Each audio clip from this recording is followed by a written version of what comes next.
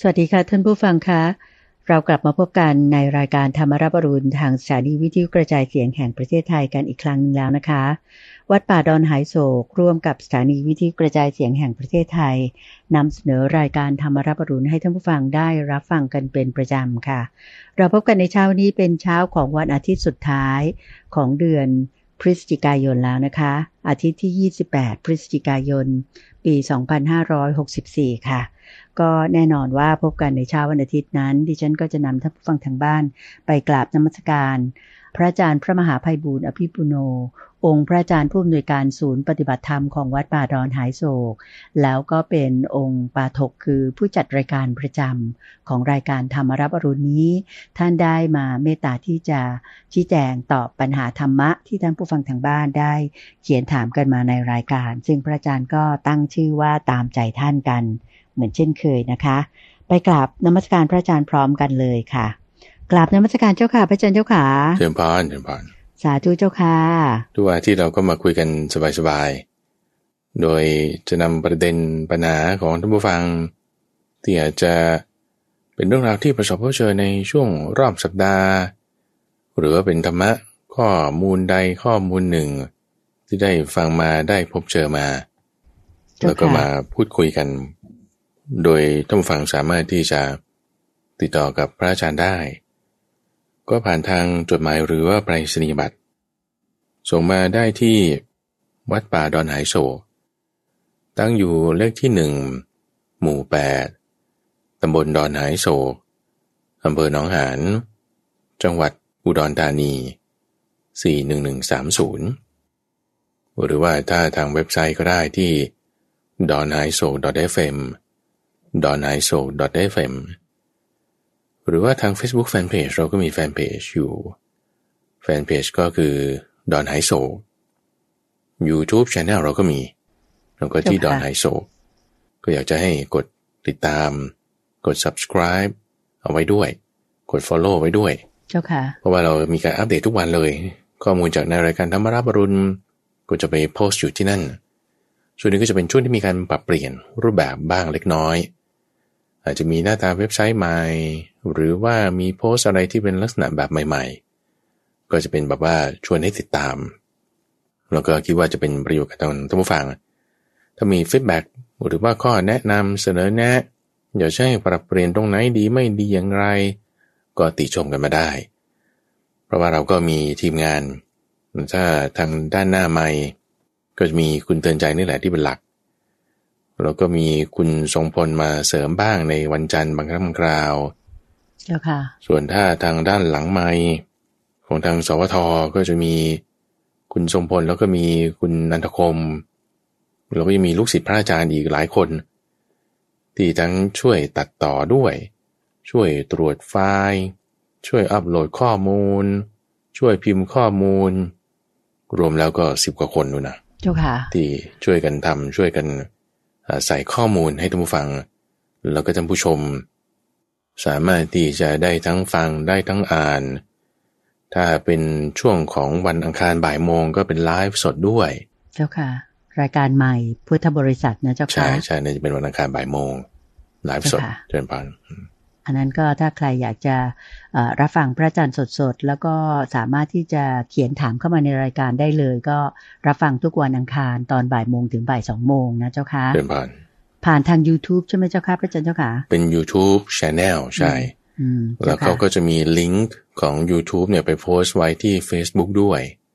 เจ้าค่ะมันก็เขาจะค่อยๆปรับปรุงไปว่ามันอาจจะออกได้2 ช่องพร้อมกันอันนี้ก็ต้องหาวิธีคือมันอาจจะต้องซื้อซอฟต์แวร์หรือว่า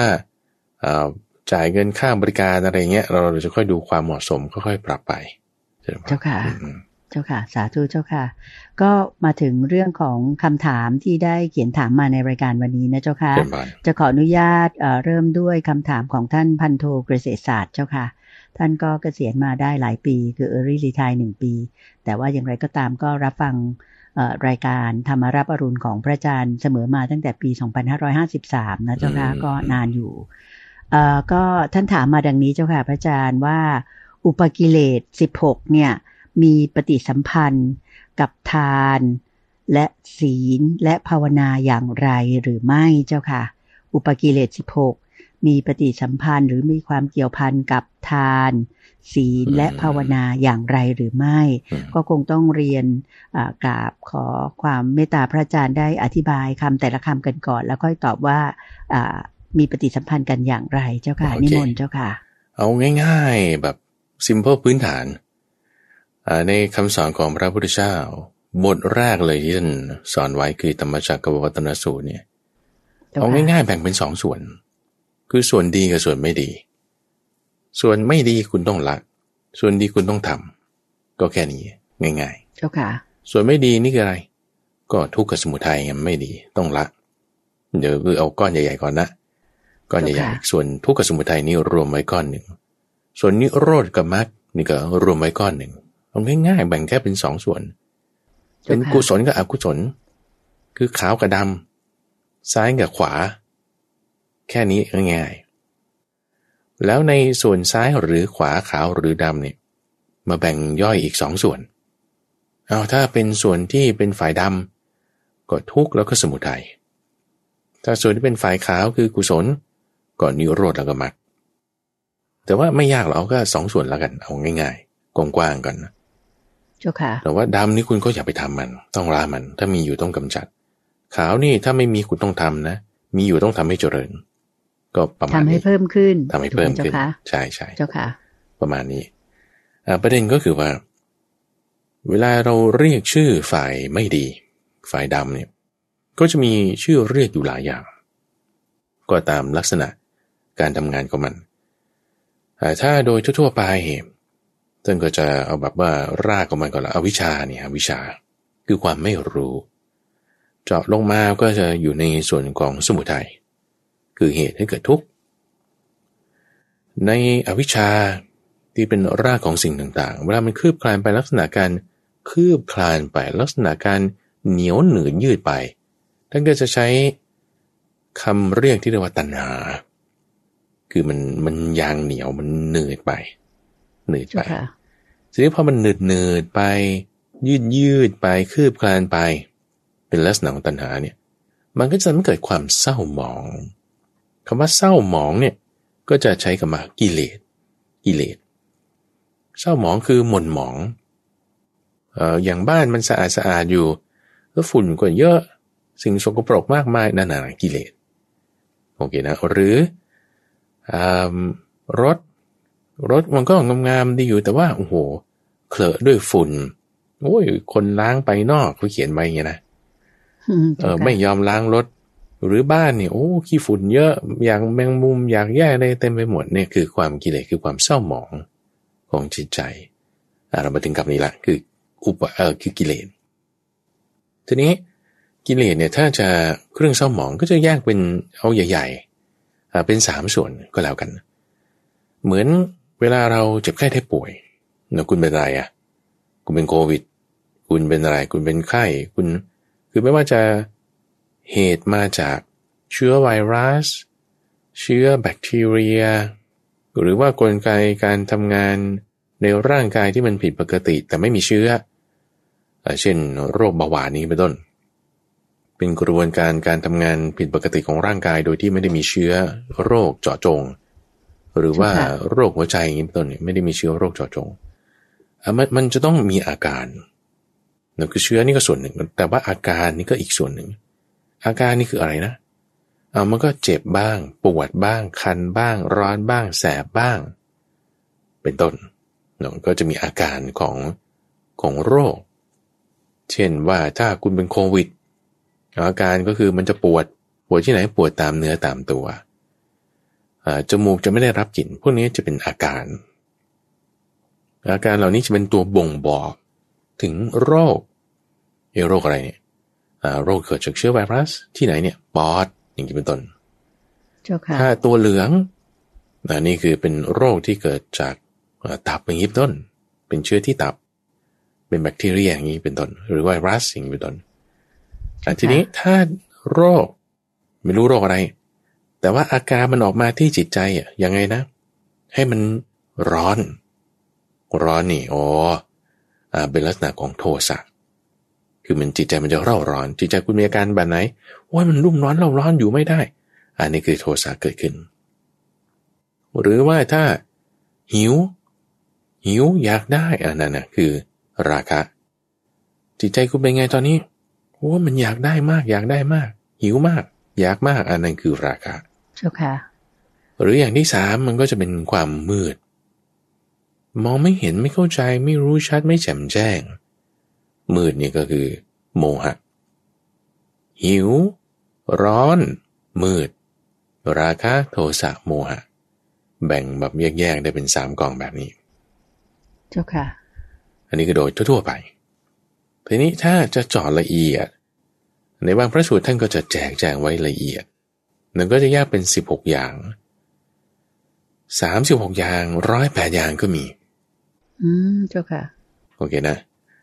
เอา16อย่างในที่นี้ที่ท่านพันโทเกษตรศาสตร์ถามมาว่า16อย่างมีอะไรบ้างเราก็มาเอาคร่าวๆไปทีละข้อเนาะในข้อแรกคือถ้าเราจะแจกแจงไอ้เจ้าราคะโทสะโมหะเอาเป็นละเอียดก็ได้16นัยยะก็คือความเพ่งเล็งอยากได้ของคนอื่นโลภมากนี่ข้อที่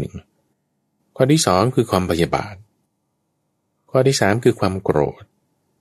ข้อที่4คือความผูกใจเจ็บ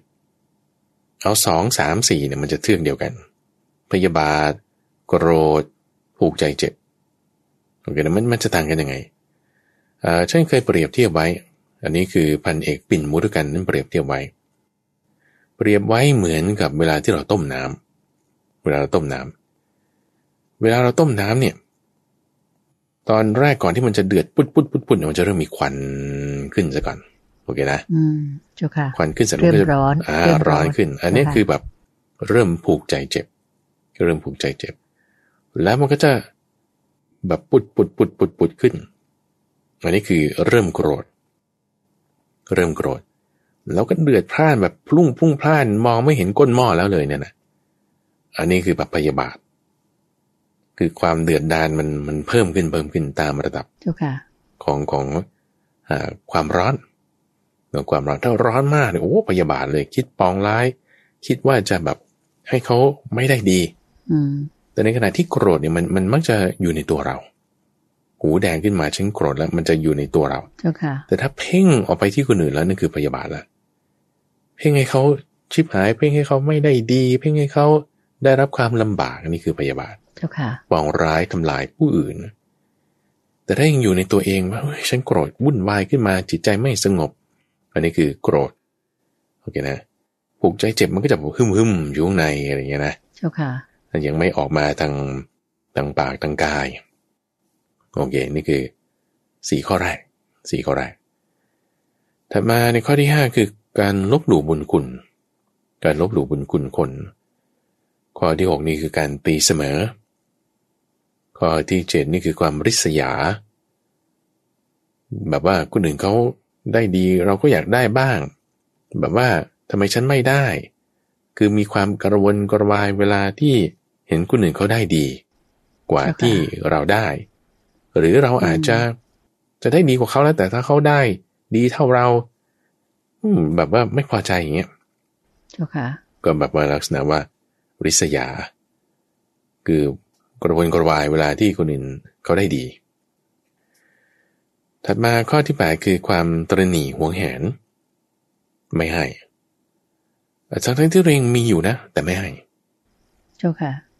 คือไม่ใช่ว่าไม่มีนะแต่มีอยู่นั่นแหละแต่ไม่ให้จะทำไมเจ้าค่ะไม่ให้คือตระหนี่คือถ้าคนไม่มีมันตระหนี่ไม่ได้นะคนไม่มีคุณจะไปตระหนี่ได้ไงก็คุณไม่มีแล้วคุณจะไปให้อะไรก็ไม่มีใช่ปะเจ้าค่ะแต่มีก็เหมือนไม่มีนะคือตระหนี่มีอยู่แต่ไม่ให้เจ้าค่ะก็คือตระหนี่ห่วงไว้เจ้าค่ะซึ่งแบบถ้าเราดูนะคุณใจแบบคนที่เขามีแต่เขาไม่ให้เนี่ยคือเขาเหมือนไม่มีไงการกระทำเขาเหมือนกับคนที่เขาไม่มีแต่เขาคือไม่ได้ให้เหมือนกันและที่ยังมีมากกว่าก็คือคนที่เขาไม่มีเนี่ยเขาไม่มีความตระหนี่แต่คนที่มีแล้วไม่ให้เหมือนกับคนที่ไม่มีแถมเพิ่มให้คือมีความตระหนี่โอ้นี่ไม่ดีเลยเจ้าค่ะนั่นคือ ข้อที่ข้อที่8เนาะเจ้าค่ะส่วนข้อที่9คือมายานี่คือความจ้องเร่ห์อำพรางมี hidden agenda มีวาระซ่อนแฝงทำแบบนี้เพื่อที่พูดแบบนี้ปกปิดข้อนี้ไปให้เข้าใจอย่างนั้นอะไรอย่างเงี้ยเจ้าค่ะ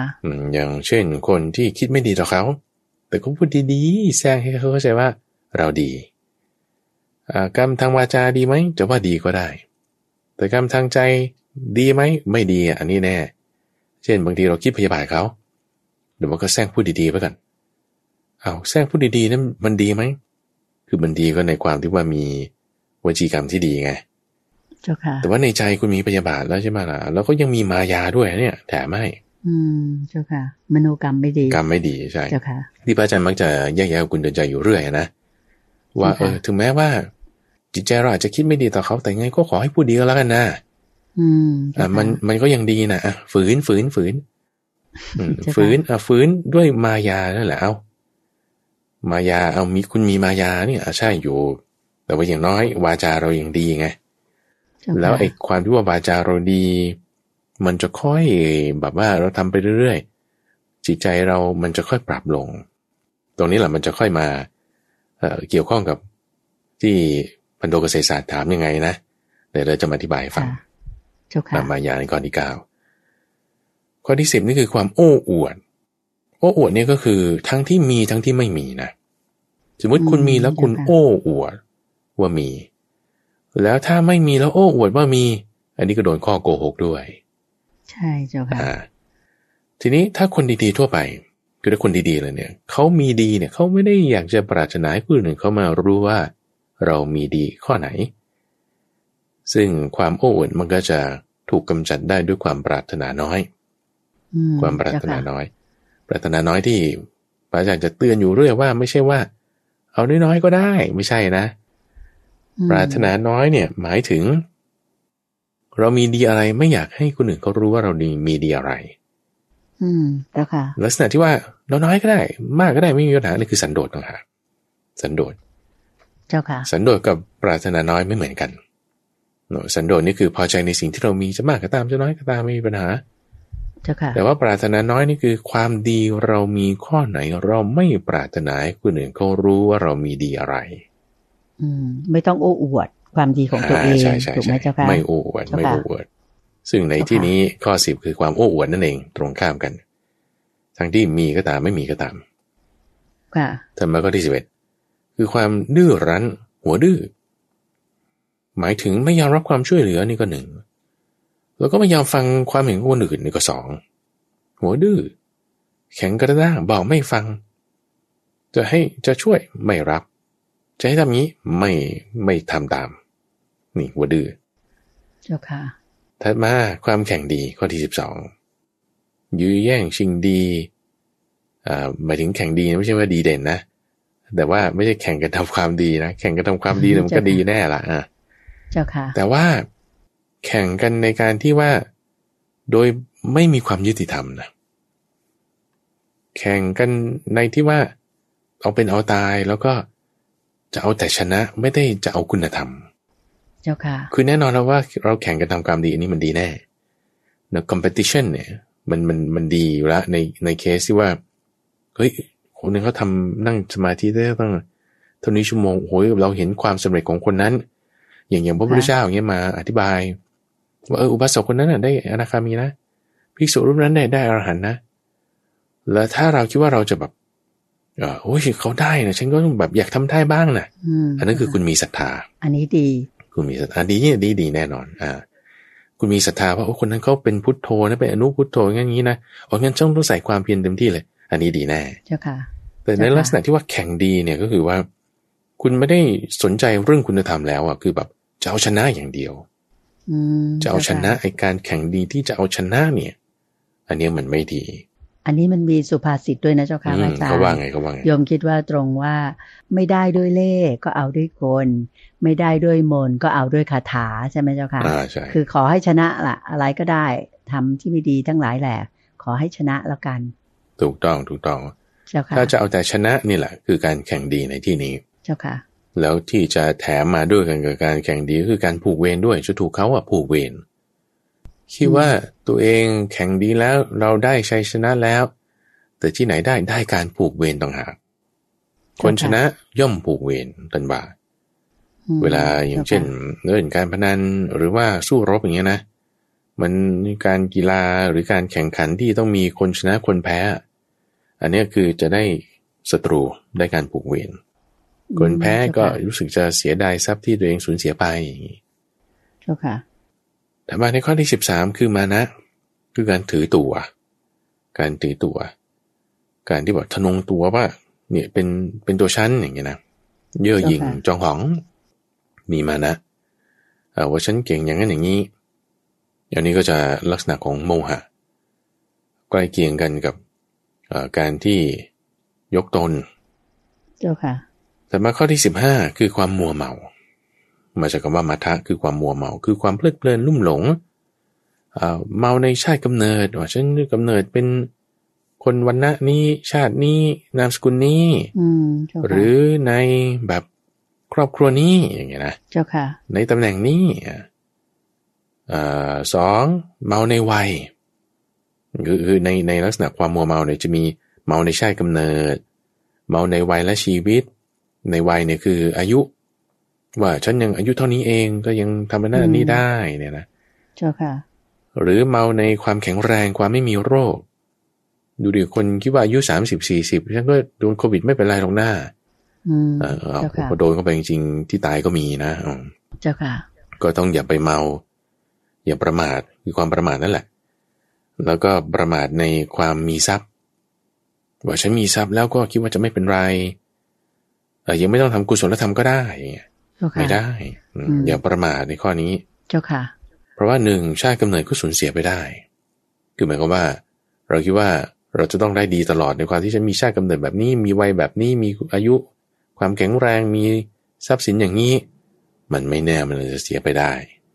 เจ้าค่ะอย่าประมาทเพลิดเพลินยึดถือในข้อนั้นในข้อที่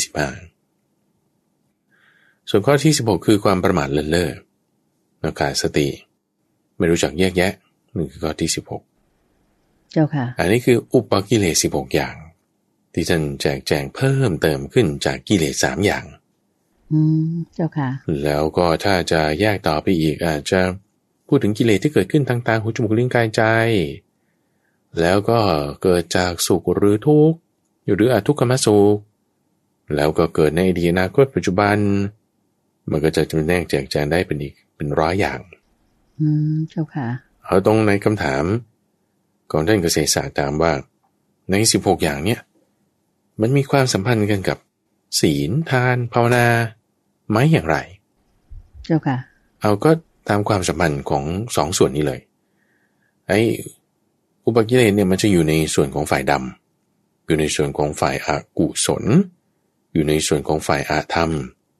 เจาะจงลงไปคือส่วนของสมุทัยคือเหตุให้เกิดทุกข์เชือกเดียวกันกับกิเลสตัณหาอวิชชาพวกนี้ส่วนที่จะตรงข้ามกันก็คือฝ่ายขาวฝ่ายกุศลฝ่ายธรรมะก็จะมีนิโรธและมรรคเกี่ยวข้องกันในลักษณะที่แปรผกผันกันถ้ามีทานมีศีลมีภาวนามากอุปกิเลส16อย่างนี้ตัณหาอวิชชาก็ลดลงเจ้าค่ะถ้ามีตัณหาอวิชชากิเลสมากไอ้การภาวนาเนี่ยแสดงว่ามันลดลงมันทั้ง2อย่างมันจะแปรผกผันกันนี่คือความสัมพันธ์ของเขาเจ้าค่ะเช่นว่าถ้าคุณมีการให้ทานคุณมีการให้ทานอยู่เรื่อยมีการให้ทานอยู่เรื่อยน้อยก็ตามมากก็ตามรู้จักแบ่งจ่ายทรัพย์ไอ้ความหวงแหนตระหนี่หวงกั้นมันจะลดลงโดยอัตโนมัติทีนี้ถ้าคุณให้ทานอยู่เรื่อยใช่ปะเจ้าค่ะความตระหนี่ลดลงละให้ทานเพราะอะไรโอ้ยอยากให้เขาเห็นว่าฉันแบบว่าเก่งดีอย่างนั้นอย่างนี้ความตระหนี่ลดลงอยู่แต่ว่ามายาเพิ่มเจ้าค่ะแข่งดีเพิ่มทำบุญเอาหน้าแบบนั้นนะเจ้าค่ะมานะเพิ่มเนี่ยลดอย่างหนึ่งอย่างอื่นเพิ่มเว้ยมันเป็นอย่างนั้นได้เจ้าค่ะเพราะฉะนั้นมันก็จึงมีระดับของเขาเช่นถ้าศีลคุณรักษาศีลโอ้ยคุณรักษาศีลแน่นอนว่าไอ้ความพยาบาทเนี่ยมันลดลง ทำไมความพยาบาทลดลงได้เพราะว่าเวลาที่เราจะลงมือลงไม้ให้คนอื่นก็เจ็บจำน้ำใจเนี่ยคุณจะทำไม่ได้ไงเพราะว่าคุณมีศีลรักษาอยู่เจ้าค่ะศีลนี่คือพระอาจารย์รวมหมายถึงเรื่องวาจาด้วยนะคุณจะไม่ด่าเขาจะไม่พูดโกหกให้เขาได้รับความเสียหายแล้วก็ไม่ลงมือลงไม้นี่คือศีลคุมกายคุมวาจาใช่ปะพอคุมกายคุมวาจาปุ๊บในทางจิตเนี่ยพยาบาทนี่ต้องลดแน่นอนแต่ว่าโกรธอาจจะยังไม่ลดแล้วมันก็จึงต้องมีระดับที่มรรคข้อนั้นๆจะปฏิบัติเพื่อที่จะกำจัดกิเลสที่มันหยาบหรือละเอียดอย่างไรในกิเลสทั้งหมดเนี่ยมันมีหยาบมีละเอียดราคะโทสะโมหะมีราคะโทสะโมหะที่หยาบมีราคะโทสะโมหะที่อย่างกลางมีราคะโทสะโมหะที่อย่างละเอียดมีในอุปกิเลสทั้ง16ข้อนี้ก็เป็นหยาบเป็นละเอียดไม่เท่ากันอย่างเช่นความตระหนี่นี่ก็จะหยาบหน่อยมานะหรือว่าความมัวเมานี่ก็จะละเอียดหน่อยคุณสมองเขาก็จะแตกต่างกันถ้าพูดถึงพยาบาทนี่ก็จะหยาบกว่าโกฏะนี่ก็จะหยาบกว่าการผูกใจเจ็บแล้วก็ละเอียดกว่าพยาบาทอย่างนี้เป็นต้นเจ้าค่ะไอ้ความหยาบความละเอียดตรงนี้แหละท่านจึงแบ่งเอาตามระบบของมรรคว่ามรรคข้อที่หยาบก็กำจัดกิเลสอย่างหยาบได้มรรคที่อย่างกลางๆอย่างละเอียดก็กำจัดกิเลสอย่างกลางๆอย่างละเอียดได้อันนี้เคยเปรียบเทียบไว้กับการทำทองคำเจ้าค่ะร่อนทองนะเจ้าค่ะที่พระอาจารย์เคยเล่าเจ้าค่ะก็ต้องมีคนร่อนทองก่อนแล้วก็ถึงค่อยมีคนหลอมทองเขาจะร่อนทองเขาต้องใช้ตะแกรงอย่างหยาบก่อนแล้วถึงค่อยใช้ตะแกรงอย่างกลางแล้วค่อยใช้ตะแกรงอย่างละเอียดถ้าคุณเอาตะแกรงอย่างละเอียดมาร่อนเศษอย่างหยาบๆโอ้ยก็ไปไม่ได้แล้วตันหมดเจ้าค่ะแย่หมดทำงานไม่ได้หรือถ้าเอาตะแกรงอย่างหยาบมาร่อนกิเลสหมายถึงเครื่องมากรองอย่างละเอียดเนี่ยมันก็ไม่ได้ไงทองคำมันก็ไม่บริสุทธิ์ก็ต้องใช้เครื่องมือให้เหมาะสมซึ่งเครื่องมือนี่แหละคุณใจพระพุทธเจ้าดีไซน์มาให้แล้วไงดีไซน์มาแล้วออกแบบมาให้เรียบร้อยตามระดับขั้นปฏิบัติไปตามลำดับซึ่งเรื่องนี้เป็นเรื่องที่พระอาจารย์เพิ่งพูดไปสัปดาห์ก่อนๆในช่วงของพุทธบริษัทการปฏิบัติที่เป็นไปตามลำดับแล้วก็มีพระสูตรมาให้ฟังในช่วงครั้งพระสูตรด้วยในสัปดาห์ก่อนๆนู่นพูดถึงว่าการปฏิบัติที่เป็นไปตามลำดับขั้นตอนเป็นซิสเต็มเป็นระบบเป็นซิสเต็มเป็นระบบเป็น process เป็น procedure เป็นขั้นตอนเป็นกระบวนการที่เป็นขั้นเป็นตอนมาก็เนี่ยแหละที่พูดถึงทานศีลภาวนานี่เป็นขั้นตอนของเราอยู่แล้วทานศีลภาวนาเราก็ต้องทำไปทั้ง3อันนี้อยู่เรื่อยภาวนาก็กำจัดกิเลสอย่างละเอียดได้ศีลก็กำจัดกิเลสอย่างกลางได้ทานก็กำจัดกิเลสอย่างหยาบได้เราไม่ใช่ว่าเวลาที่เราทำภาวนาแล้วเราจะไม่ได้ทำทานมันไม่ใช่บางทีมันมีเศษอย่างหยาบๆก็ไหลหลุดมาในกระบวนการที่เราล้างอย่างละเอียดมันก็มีเจ้าค่ะเราก็ต้องรู้จักที่จะหยิบออกกำจัดออกก็ต้องมีแล้วไอ้ทานศีลภาวนาเนี่ยคือเราพูดเป็น3ขั้นตอนบางทีก็เป็นนัยยะของศีลสมาธิปัญญาซึ่งถ้าอธิบายตามศีลสมาธิปัญญาแยกออกละเอียดก็ได้เป็นอริยมรรคมีองค์8ไล่มาตั้งแต่สัมมาทิฏฐิสัมมาสังกัปปะไปจนถึงสัมมาสติสัมมาสมาธิเพราะฉะนั้นในมรรค8นี่เราต้องทำให้มันเข้ากันเป็นอันหนึ่งอันเดียวกันกระบวนการทั้งหมดเวลาที่คนร่อนทองคนหลอมทองเขาต้องทำเนี่ยเขาต้องทำเป็นกระบวนการทั้งหมดให้เสมอกันให้แบบว่าไปในจังหวะเดียวกันเจ้าค่ะเดี๋ยวนี้กระบวนการการผลิตเนี่ยเขาก็จะพูดถึง just in time just in time คือแบบว่า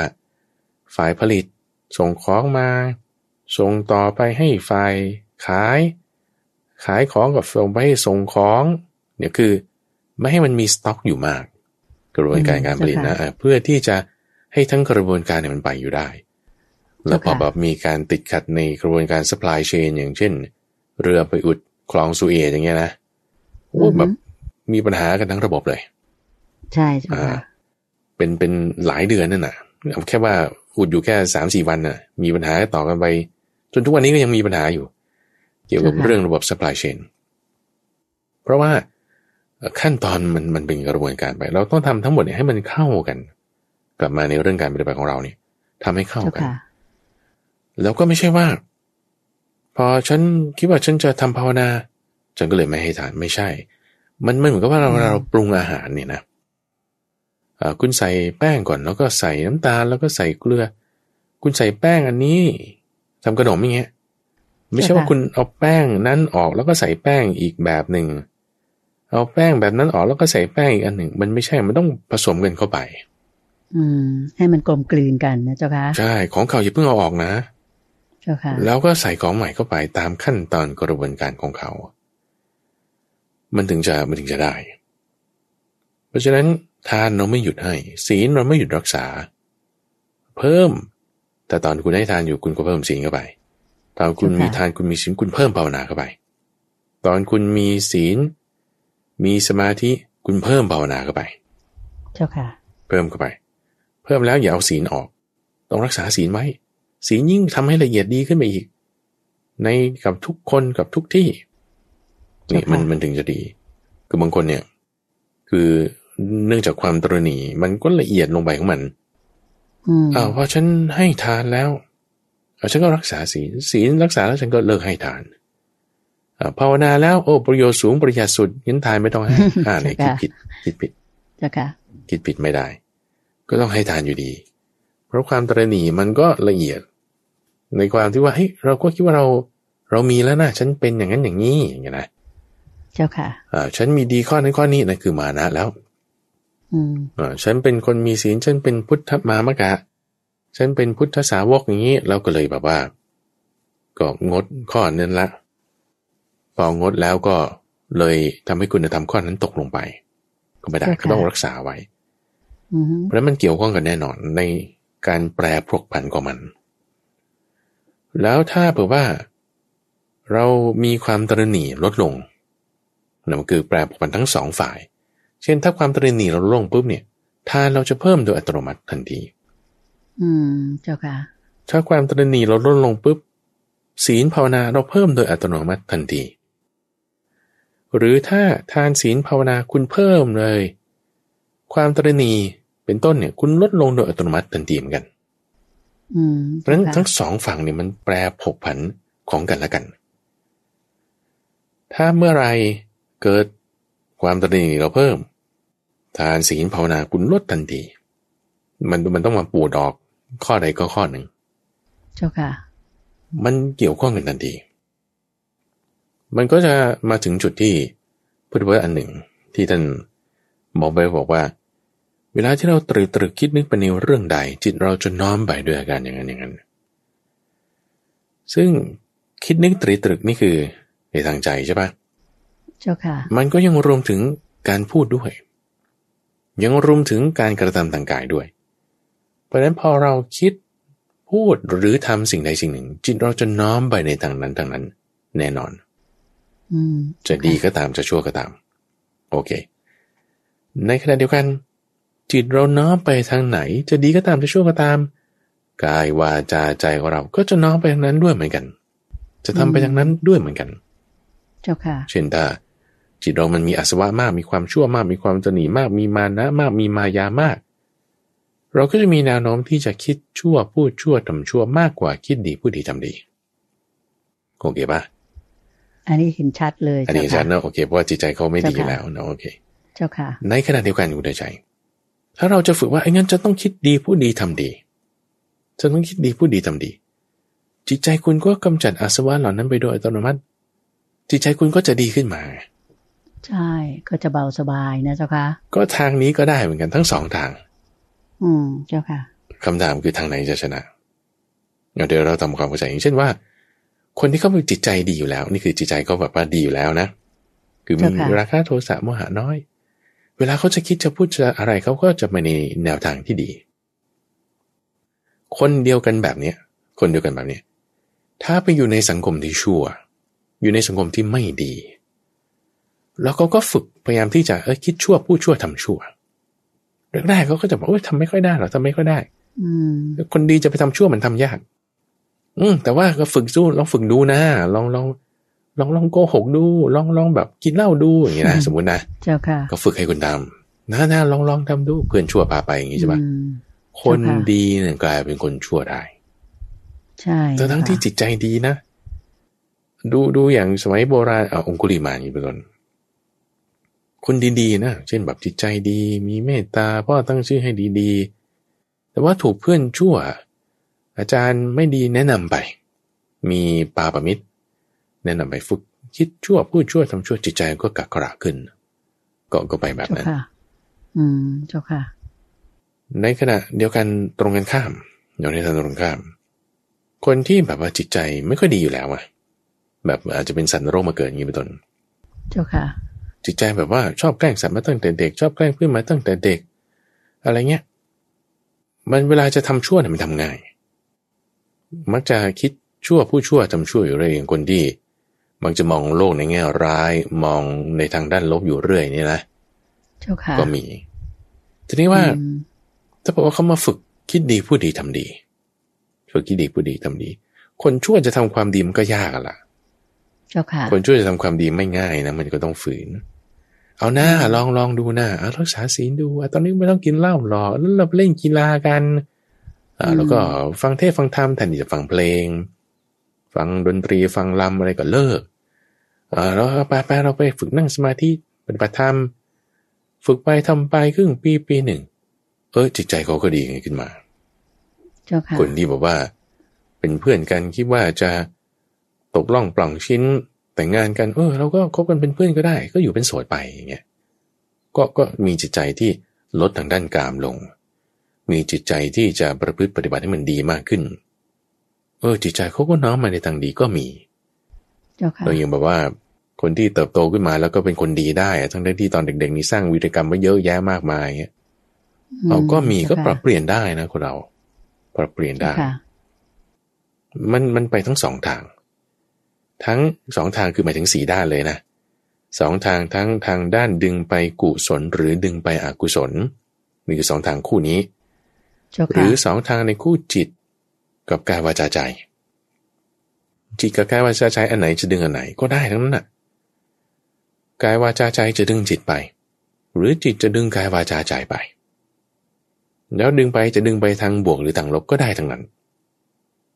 นี่เลยมันคือแปรผกผันกันแบบนี้แปรผกผันกันแบบความเกี่ยวพันกันอยู่ถูกไหมเจ้าค่ะแน่นอนเลยแน่นอนเลย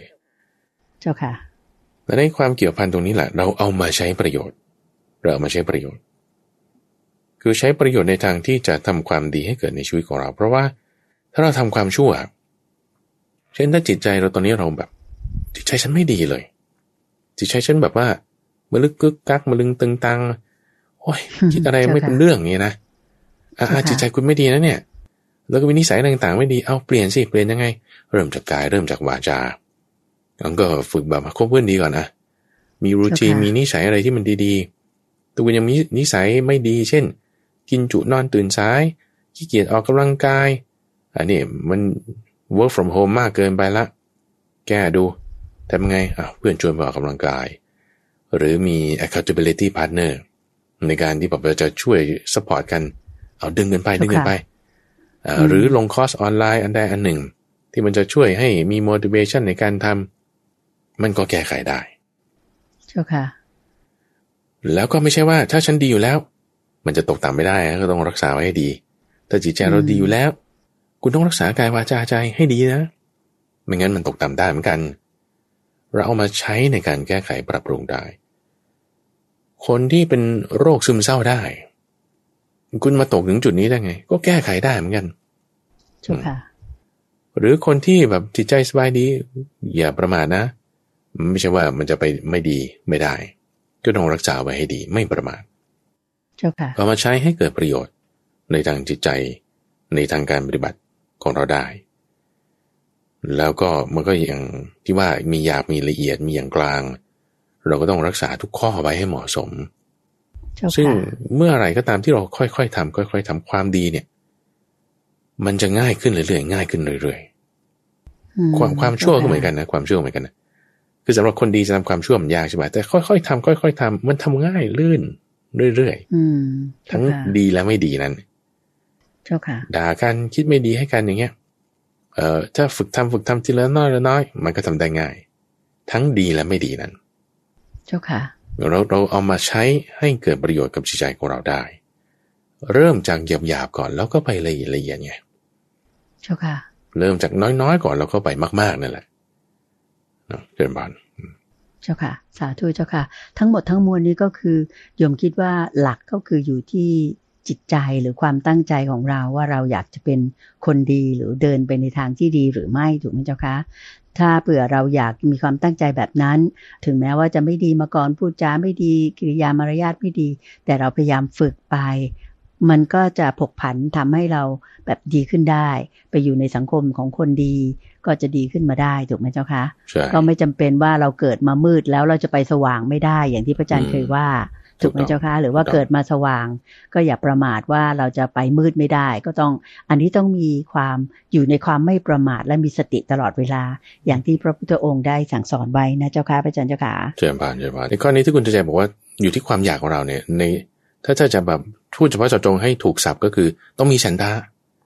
ต้องมีฉันทะคือความพอใจในการที่จะแก้ไขปรับปรุงตัวเราเองอ๋อเจ้าค่ะเพราะว่าความอยากเนี่ยมันจะเป็นคำกำกวมที่จะไปเกี่ยวข้องกับตัณหาได้ไม่ค่อยดีอ๋อเจ้าค่ะจะไปเกี่ยวข้องกับตัณหาถ้าไปเกี่ยวข้องกับตัณหามันก็จะเป็นส่วนอกุศลแต่ถ้าฉันทะเนี่ยมันจะมามีส่วนที่เกี่ยวข้องกับมรรคในข้อของอิทธิบาท4จะไม่เกี่ยวข้องกับการทำความเพียรในการทำความเพียรคือถ้าเราจะอยากในการที่จะทำสิ่งใดสิ่งหนึ่งนะคุณอย่าอยากเลยคุณเอาทำตามระบบไปเลยไม่ต้องคิดว่าตอนนี้ฉันต้องทำอะไรนะว่าฉันจะกินต่ออีก2 คำดีไหมหรือจะกินให้มันหมดหรือว่านอนก่อนหรือจะไปออกกำลังกายคือถ้าต้องได้คิดนะมันจะแบบอาจจะพลาดได้เพราะว่ามันก็จะไปตามความอยากคุณอยากจะออกกำลังกายเหรอ 4:00 5:00 นะโอ้ยวันนี้ฝนตกหน้าอากาศเย็นนะเอาสักวันนึงนอนต่ออย่างเงี้ยถ้ามันได้คิดเนี่ยมันไปตามความอยากแน่เจ้าค่ะแต่ให้ไปตามระบบไม่ต้องคิดเช่นแบบว่าคุณเตรียมเสื้อผ้าไปเลยหรือไม่ก็ต้องมีคนมาพาลุกมาชักชวนให้ไปคือถ้าถูกบังคับยังไงมันก็ต้องทำคือให้เป็นระบบของเขาคือไปตามซิสเต็มไม่ต้องคิดแล้วคือไปตามปุ๊บมันก็ทำได้ขึ้นมาแล้วกิเลสมันก็ลดไปโดยอัตโนมัติเองของมันเจ้าค่ะสาธุเจ้าค่ะในข้อที่2นี้ท่านพันโทเกษตรศาสตร์นะเจ้าค่ะท่านก็ถามมาเกี่ยวพันกับอันแรกเจ้าค่ะท่านบอกว่าผู้ที่มีความประพฤติแต่อุปกิเลส16และไม่บำเพ็ญทานศีลภาวนาในชีวิตก็จะไม่มีโอกาสบรรลุมรรคผลนิพพานใช่หรือไม่แล้วก็คงจะต้องไปใช้กรรมในนรกอเวจีใช่หรือไม่เจ้าค่ะพระอาจารย์เจ้าค่ะนิมนต์เจ้าค่ะคืออันนี้มันตามเหตุผลมีท่านผู้ฟังท่านหนึ่งก็ถามมาเหมือนกันนะคุณใจว่าเนี่ยถ้าผมไม่รักษาศีลหมายถึงว่าถ้าศีลผมไม่ครบแล้วผมจะได้สมาธิได้ปัญญาไหมแล้วถ้าผมไม่มีศีลไม่มีสมาธิไม่มีปัญญาแล้วผมจะเห็นธรรมได้ไหมคือมันเหมือนกับว่าคือคุณจะสร้างบ้านโดยไม่มีฐานรากหรือไม่มีเสาจะสร้างหลังคาโดยที่ไม่มีเสาไม่มีฐานมันจะได้ไหมล่ะไม่มีฐานรากไม่ได้อ่ะเจ้ามันก็ยากคือมันไม่ได้เจ้าค่ะมันไม่ได้เหตุเงื่อนไขปัจจัยมันมีอยู่คุณจะเห็นทำได้คุณก็ต้องมีศีลสมาธิปัญญาทานศีลภาวนาคุณจะบรรลุนิพพานได้คุณก็ต้องกำจัดอุปกิเลส16เพราะมันเป็นความเศร้าหมองไอ้อุปกิเลสเนี่ยนะเศร้าหมองแล้วมันจะไปไหนมันก็ต้องไปนรกกำเนิดราชานเปรตวิสัยอาจจะไม่ถึงอเวจีมหานรกคืออเวจีมันแบบร้ายแรงมากเลยนะโอ้โหหนักมากแบบโอเคคิดก็เสียวหลังวาบอาจจะสัตว์เดรัจฉานอาจจะเปรตอาจจะอสุรกายหรืออาจจะนรกขุมอื่นๆโอ้ยแค่นั้นก็พอแรงแล้วแล้วถ้าเผื่อมากๆสะสมมากๆมันก็จะลักษณะความเศร้าหมองแบบนั้นเพราะอะไรเพราะว่าธรรมชาติของจิตมันไปทางไหนเนี่ยมันก็จะมีลักษณะที่จะได้ภาษาที่เป็นแบบนั้นเจ้าค่ะเช่นถ้าจิตเรามีลักษณะที่แบบมีความริษยามีความดื้อรั้นถือตัวมีความแข็งดีมีความมานะคุณก็จะไปอยู่ในสภาวะแวดล้อมที่จะเป็นแบบนั้นที่จะต้องเจอกับความริษยาเจอกับความโอ้อวดเจอความหัวรั้น เจอกับความโกรธเจอกับความตระหนี่แล้วมันจะเป็นที่ไหนอ่ะสัตว์นรกเป็นต้น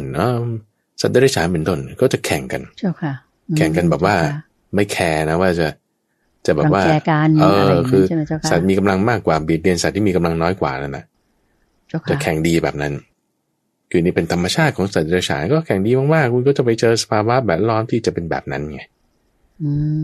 แต่ถ้าคุณไม่แข่งดีในลักษณะที่ว่าแบบสัตว์เดรัจฉานไงนะก็ตามระบบตามระเบียบตามความดีความชั่วตามฝีมืออันนั้นก็จะเป็นลักษณะของเทวดาตั้งแต่ชั้นจาตุมหาราชิกาขึ้นไปเนี่ยอย่างพญานาคเงี้ยหรือพวกคนทันอย่างเงี้ยก็ตามบุญทรัพย์สมบัติในตามบุญคือแบบขโมยกันไม่ได้ด้วยซ้ำเจ้าค่ะของใครของมันใช่ไหมเจ้าคะใช่ของเขาสมบัติเป็นของใครของมันตามผลบุญที่ทำมาตามผลบุญที่ทำมาแข่งกันไม่ได้เจ้าค่ะแข่งกันในที่นี้คือหมายว่าคุณจะไปแย่งเขามาไม่ได้เจ้าค่ะคุณอยู่ที่ทำแล้วก็ตามแรงตามระดับอย่างนั้นเลยเจ้าค่ะมันก็จะเป็นตามกรรมแบบนี้ก็ถ้าคุณไม่มีลักษณะของความแข่งดีในที่นี้ที่พูดถึงว่าสารัมภะเนี่ยสารัมภะเนี่ยไม่มีมันก็จะไปในสภาวะชนิดที่ไม่มีความแข่งดีแข่งแย่งชิงดีชิงเด่นแบบนั้นก็จะเป็นเทวดาเป็นต้นจิตคุณเป็นแบบนั้นมันก็จะไปอยู่ในสภาวะที่เป็นแบบนั้นเจ้าค่ะถ้ามืดมากๆเลยแบบว่ามีทั้ง16ข้อแล้วก็มากแล้วก็เยอะหนาจนกระทั่งแบบมองไม่เห็นเลยอะไรเนี่ยคือนั่นน่ะคืออเวจีมหานรกไปอยู่นรกอเวจีเลยใช่ไหมเจ้าค่ะใช่นรกอเวจีเป็นพื้นที่ที่มืดเลยมืดค่ะมืดมากแบบมองไม่เห็นเป็นช่องว่างที่แสงสว่างแห่งดวงจันทร์และดวงดาวที่ไปไม่ถึงจะมีรอยเชื่อมอยู่ระหว่างนรกตรงนี้จะมีอเวจีมานรกก็อยู่ที่ว่าความหนาความหยาบของกิเลสบ้างน้อยหรือมากก็จะเป็นไปตามนั้นนั่นเองเจริญพรเจ้าค่ะสาธุเจ้าค่ะก็นั่นก็เป็นคำตอบทั้งหมดที่พระอาจารย์พระมหาไพบูลย์อภิปุโนได้เมตตาที่จะชี้แจงมาให้ท่านพันโทเกษตรศาสตร์ที่ได้เขียนถามมานะคะก็โยมคิดว่าคงจะเป็นประโยชน์แก่ท่านผู้ฟังทางบ้านท่านอื่นๆได้มากทีเดียวเพราะว่าจะเกี่ยวพันกับชีวิตของเราแล้วก็นำไปปรับใช้เลือกใช้ในทางที่ถูกที่ควรได้เป็นอย่างดีทีเดียวนะเจ้าค่ะต่อไปเป็นคำถามที่ถามเรื่องของการปฏิบัติเจ้าค่ะว่าปฏิบัติแล้วไม่ก้าวหน้าเกิดความท้อแท้เนี่ยจะมีวิธีแก้อย่างไรดีเจ้าค่ะพระอาจารย์เจ้าค่ะนิมนต์เลยเจ้าค่ะก้าวหน้าหรือไม่ก้าวหน้าแล้วท้อแท้หรือไม่ท้อแท้เนี่ยมันก็อยู่ที่เหตุทุกอย่างในคำสอนของพระพุทธเจ้านะคุณดวงใจมันอยู่ที่เหตุเงื่อนไขปัจจัยเจ้าค่ะที่บอกว่าเรามีความท้อแท้เนี่ยแน่นอนเลยแสดงว่าเรามีความอยากถ้าเรามีความอยากเราก็จะมีผิดหวังหรือมีสมหวังเจ้าค่ะพอผิดหวังแล้วมันก็ท้อแท้พอสมหวังแล้วมันก็ดีใจเอาถ้าคุณยังดีใจคุณยังเสียใจท้อแท้หมดกำลังใจอันนี้คือไม่ถูกเพราะอะไรนะเพราะคุณมีความอยากถ้าคุณมีความอยากนี่มันจะเกิดความท้อแท้ได้เพราะมันไม่ได้ไงคือมันไม่ได้จะได้ตามความอยากเสมอไปไงเจ้าค่ะไอ้ความก้าวหน้าหรือไม่ก้าวหน้ามันอยู่ที่เงื่อนไขปัจจัยอย่างสมมติว่าคนนั่งสมาธิฉันฝึกนั่งสมาธิทุกวันเลยตี 4เป็นเวลา1 ชั่วโมงมาปีกว่าแล้วเนี่ยแต่พอนั่งสมาธิปุ๊บ2 นาทีเท่านั้นแหละได้ที่เหลือนี่มืดหมดนี่คือไม่ได้สมาธิง่วงบ้างฟุ้งซ่านบ้างคิดเรื่องคนอื่นบ้างแล้วมาได้ตอนกลางๆอีก5 นาทีแล้วก็ตอนท้ายอีก3 นาทีสรุปแล้วได้ประมาณไม่ถึง10 นาทีเป็นเงี้ยมาปีนึงแล้วเนี่ยโอ้ยไม่เห็นก้าวหน้าเลยอย่าละแล้วทำไงท้อหมดกำลังใจท้อเขาให้ลิงถือนะเจ้าค่ะมีคำพูดนี้บางคนก็มาถือด้วยจะแก้ยังไงข้อแรกก่อนทำความเข้าใจให้ถูกว่า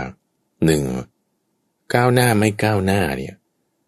เมื่อวานนี้เราเพิ่งพูดข้อนี้ไปคุณใจพละ4ใช่ไหมหรือพละ5ก็ตามนี่1ในพละนี่คือสมาธิโอเคนะเวลาเราทำความเพียรบางทีมันอาจจะยังไม่ได้สมาธิเพราะว่า1สติกับสมาธิเป็นคนละอย่างกันความเพียรกับสติและสมาธิก็เป็นคนละอย่างกันเวลาเราทำความเพียรเราก็ได้ความเพียรอันนี้แน่นอนแต่บางทีสมาธิอาจจะยังไม่เกิด เวลาเราทำความเพียรเราได้ความเพียรแน่นอนความพยายามอยู่ที่ไหนความพยายามมันก็อยู่ที่นั่นแหละความสำเร็จอยู่ที่นั่นเจ้าค่ะคือนี่ไม่ได้ตอบกวนๆนะคุณใจแต่หมายว่าความพยายามอยู่ที่ไหนความพยายามมันก็อยู่ตรงนั้นแหละอันนี้คือพูดจริงๆหมายความว่าคุณใส่ความเพียรไปตรงไหนความเพียรก็อยู่ตรงนั้นไงหมายความว่าไงเนี่ยหมายความว่าคุณทำตรงไหนคุณก็สำเร็จตรงที่คุณทำนั่นแหละเพราะอะไรเพราะว่าความเพียรคุณอยู่ตรงนั้นความเพียรอยู่ตรงไหนเนี่ยก็วิริยะนั่นไงคือความเพียรตรงที่คุณทำนั่นน่ะความเพียรทางกายก็ตามความเพียรทางจิตก็ตามคุณมีความเพียรแล้วมันจะให้เกิดผลเป็นสติบ้างมีสติแล้วจะให้เกิดผลเป็นสมาธิแต่ว่าสมาธิหรือสติมันยังไม่เกิดแต่ไม่ใช่ความเพียรไม่เกิดก็ความเพียรฉันใส่อยู่นี่ไงฉันทำอยู่เนี่ยความเพียรก็อยู่ตรงเนี้ยแต่ว่าสมาธิกับปัญญาหรือว่าสติมันยังไม่เกิดเต็มที่แต่ว่าฉันก็ใส่อยู่นี่ไงก็คือคุณก็ได้แล้วตรงนั้นไงนี่คือจะเรียกว่าไม่ก้าวหน้ายังไงคือมันมีอยู่ตรงนั้นอยู่แล้วเจ้าค่ะแต่ว่ามันยังไม่ออกผลเป็นสมาธิตามอะไรตามที่คุณอยากไงถ้าคุณใส่ความเพียรแล้วคุณอยากได้สมาธิความอยากนั้นน่ะผิดความอยากผิดยังไงนะเพราะว่าความอยากเป็นเหตุของความทุกข์ตัณหานะที่เราพูดตั้งแต่ตอนต้นรายการว่าเราอย่าสับสนคือการทำสมาธิเนี่ยถ้าอยากแล้วมันจะไม่ได้ถ้าไม่อยากแล้วสร้างเหตุให้ถูกมันจะได้สมาธินะนี่คือพูดถึงการทำจิตให้สงบเนี่ยเอาตรงขั้นที่เราเป็นสมาธิจริงๆเนี่ยไม่ใช่ว่าจะได้ด้วยการข่มขี่การห้ามการบังคับหรือการปรุงแต่งแต่ได้ด้วยความสงบระงับด้วยความประณีตถ้าอยากคุณจะไม่ได้ถ้าอยากแล้วคุณจะได้อะไรได้ท้อไงได้ท้อเจ้าค่ะท้อแท้เลยท้อแท้เจ้าค่ะแต่ว่าถ้าเราทำให้ถูกแล้วเหตุเงื่อนไขปัจจัยมันสมบูรณ์มันจะได้คนเราบางทีมันก็จะได้ช้าได้เร็วการบ่มให้ได้ผลไม่เท่ากันได้เร็วหรือได้ช้าก็อยู่ที่กำลังอินทรีย์ต้องเรียกว่าอินทรีย์ห้าศรัทธาวิริยะสติสมาธิปัญญาเจ้าค่ะถ้าอินทรีย์ห้าอ่อนไม่แก่กล้าก็จะบรรลุในขั้นนั้นข้ามขั้นเนี่ยให้มันได้เกิดผลเนี่ยมันจะช้าเช่นความเพียรคุณจะเปลี่ยนเป็นสติหรือความเพียรคุณจะเปลี่ยนเป็นสติสมาธิมันจะช้าแต่ถ้าอินทรีย์เรามีความแก่กล้าความที่มันจะได้ผลต่อไปก็มันเนี่ยมันจะเร็วเจ้าค่ะคือศรัทธาวิริยะสติสมาธิปัญญาคุณแก่กล้ามันจะได้เร็วซึ่งในที่นี้อาจจะติดอยู่ที่ปัญญาก็ได้ว่าเรามองผิดหรือมองถูกนะถ้าเราอยากอันนี้คือผิดไม่ถูกถ้าเราทำให้ถูกมีความเพียรให้ถูกตั้งสติให้ถูกไม่บังคับอันนี้คือถูกมันก็หมายความว่ามีอินทรีย์แก่กล้าก็จะได้การไปหาผลในขั้นของเขานั้นมันจะได้เร็วเพราะฉะนั้นเวลาเรามีการปฏิบัติไม่ก้าวหน้าไม่ถูกคิดแบบนี้ไม่ถูกมันก้าวหน้าแน่นอนมีแน่นอนตรงที่เราทำความเพียรแล้วโอเคนะท้อแท้แสดงว่าคุณมีความอยากก็อย่าไปอยากถ้าไม่อยากแล้วความท้อเกิดไม่ได้ถ้าไม่อยากแล้วนะความท้อเกิดไม่ได้เจ้าค่ะเพราะมันไม่มีความอยากใช่มันไม่มีความอยากอันนี้บอกว่าเป็นคำที่ลึกซึ้งมากนะคือถ้าคุณไม่อยากแล้วอะความท้อมันเกิดไม่ได้จริงๆนั่นน่ะสิถ้าคุณไม่อยากแล้วคุณจะมีความผิดหวังได้ไงไม่มีเจ้าค่ะแล้วฉันจะทำอะไรเนี่ยคุณก็ทำตามระบบอะไรระบบแห่งการปฏิบัติที่ถูกต้องสัมมัตตนิยามเราบอกระบบแห่งการบรรลุที่ถูกต้องระบบแห่งสัตบุรุษคือสัพปริสธรรมคือระบบแห่งการปฏิบัติที่ถูกต้องนั่นแหละคือเราทำตามระบบของอะไรศีลสมาธิปัญญาศีลสมาธิปัญญาเป็นระบบเป็นกระบวนการปฏิบัติเป็นซิสเต็มแล้วก็จึงเรียกว่าทุกขนิโรธคามินีปฏิปทานั่นคือปฏิปทาคือกระบวนการให้ถึงความดับไม่เหลือของทุกข์นี่คือกระบวนการปฏิบัติที่ถ้าคุณทำไปตามศีลสมาธิปัญญาทำตามมรรคแปดทำตามศีลภาวนา เหตุแห่งทุกข์คือตัณหามันจะระงับไปโดยอัตโนมัติเจ้าค่ะเพราะว่าถ้าสมมติเราอยากแล้วเราก็พยายามไปทำมันจะตั้งอยู่เองไม่ได้ไงคุณจะตันเพราะในขณะที่ฉันก็พยายามจะทำตามมรรคด้วยความอยากในขณะเดียวกันถ้าคุณไม่อยากแล้วคุณจะทำตามมรรคได้ไงถ้าฉันทำตามมรรคแล้วความอยากมันจะลดลงแล้วถ้าคุณไม่อยากแล้วคุณจะทำตามมรรคได้ไงมันจึงตันไงมันจึงไปไม่ได้เพราะเข้าใจผิดแต่ความอยากกับความเพียรคนละอย่างกันความอยากกับความเพียรคนละอย่างกันอย่าสับสนถ้าเราปฏิบัติทำไม่ดีแล้วมันก็จะแก้ปัญหาเรื่องความท้อแท้ได้เลยคือมันจะแบบดีดนิ้วพัวหายเลยเพราะว่าถ้าเราเข้าใจถูกปุ๊บความท้อแท้นี่หายไปเลยแค่ทำตามระบบไม่อยากแล้วปฏิบัติให้อินทรีย์แก่กล้าก้าวหน้าไม่ก้าวหน้าฉันไม่แคร์แล้วฉันทำตามระบบเจ้าค่ะก้าวหน้าไม่ก้าวหน้านี่เป็นตัววัดเฉยๆถ้าคุณทำตามระบบแล้วคุณมีความมั่นใจทำไปตามเนี้ยมันต้องได้เจ้าค่ะมันต้องได้จะไปทำตามระบบนะถ้าไม่ได้ชาตินี้คือฉันไม่ได้คืนนี้ต้องได้ไปในพรุ่งนี้ถ้าไม่ได้พรุ่งนี้ต้องได้ไปใน7 วันถ้าไม่ได้7 วันต้องได้ไปในครึ่งเดือนถ้าไม่ได้ครึ่งเดือนต้องได้ไปในเดือนหนึ่งถ้าได้เดือนหนึ่งไม่ได้ต้องได้7 เดือน7 เดือนไม่ได้7 ปีซะอย่างเงี้ยมันก็จะค่อยๆไป7 ปีนานไปเอา7 เดือนพอ7 เดือนนานไปถ้าทำจริงๆนะเอา7 วันพอถ้าทำจริงๆ7 วันยกไปก็ได้เอาวันนี้คืนนี้พรุ่งนี้เนี่ยได้เพราะว่ากระบวนการปฏิบัติเนี่ยมันได้รับการพิสูจน์มาแล้วไงพอได้รับการพิสูจน์มาแล้วด้วยเริ่มจากพระพุทธเจ้าเหล่าสาวกในร่วมสมัยกับพระพุทธเจ้าเหล่าสาวกในเวลาต่อมาเนี่ยเนี่ยมันได้รับการพิสูจน์มาแล้วมันก็จะแบบให้เรามีความมั่นใจในข้อนี้นั่นคือศรัทธาเรามีศรัทธาก็จะไม่เกิดการทำจริงแน่จริงมีการทำจริงแน่จริงแล้วสติเราก็จะตั้งได้สมาธิเราก็จะปรากฏปัญญาเราก็จะแจ่มแจ้งการบรรลุธรรมก็จะได้ในเวลาไม่นานเชิญพานเจ้าค่ะสาธุเจ้าค่ะค่ะดิฉันก็คิดว่าท่านที่ได้เขียนคำถามมาคงจะได้รับความกระจ่างแล้วนะคะก็ปฏิบัติไปเรื่อยๆตามแนวทางนี้แหละย้ำๆซ้ำๆไปเรื่อยๆโดยไม่ต้องมีความคาดหมายอะไรทั้งสิ้นขอให้มุ่งปฏิบัติไปเรื่อยๆก็จะไม่มีความท้อแท้แล้วก็ประสบผลสำเร็จในที่สุดนะคะตามที่พระอาจารย์พระมหาไพบูลย์อภิปุโนท่านได้เมตตาชี้แนะไว้แล้วสำหรับรายการธรรมรับอรุณช่วงตามใจท่านในเช้าวันอาทิตย์นี้คงหมดเวลาเพียงแค่นี้จริงๆค่ะท่านผู้ฟังคะดิฉันก็เลยขออนุญาตที่จะนำท่านผู้ฟังทางบ้านนะคะกราบขอบพระคุณและกราบนมัสการลาพระอาจารย์พระมหาไพบูลย์อภิปุโนและพระเดชพระคุณหลวงพ่อดร.สะอาดทิโตภาโสท่านเจ้าอาวาสของวัดป่าดอนหายโศกเพียงแค่นี้จนกว่าจะพบกันใหม่ในวันอาทิตย์หน้าค่ะกราบขอบพระคุณและกราบนมัสการลาเจ้าค่ะพระอาจารย์เจ้าค่ะเชิญพรสาธุเจ้าค่ะ